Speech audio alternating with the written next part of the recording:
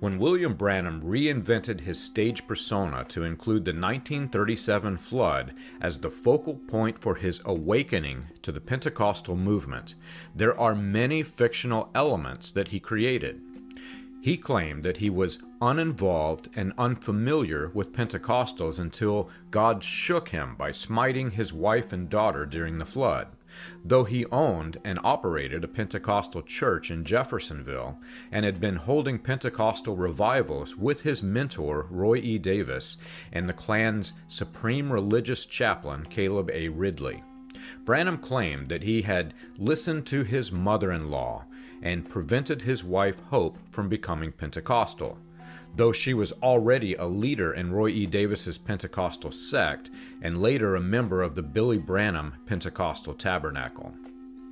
There were some elements of the stage persona's history that were not created by William Branham and were fully unrelated to his history. An example of this is the story of the floating pulpit.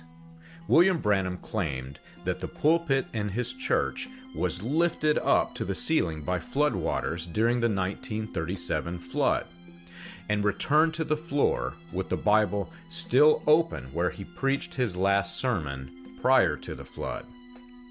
This, believe it or not, was a true story, but it did not happen at William Branham's Pentecostal church.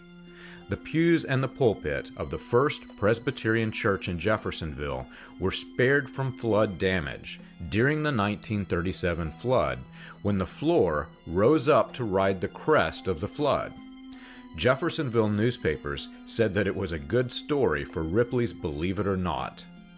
You can learn this and more on william-branham.org.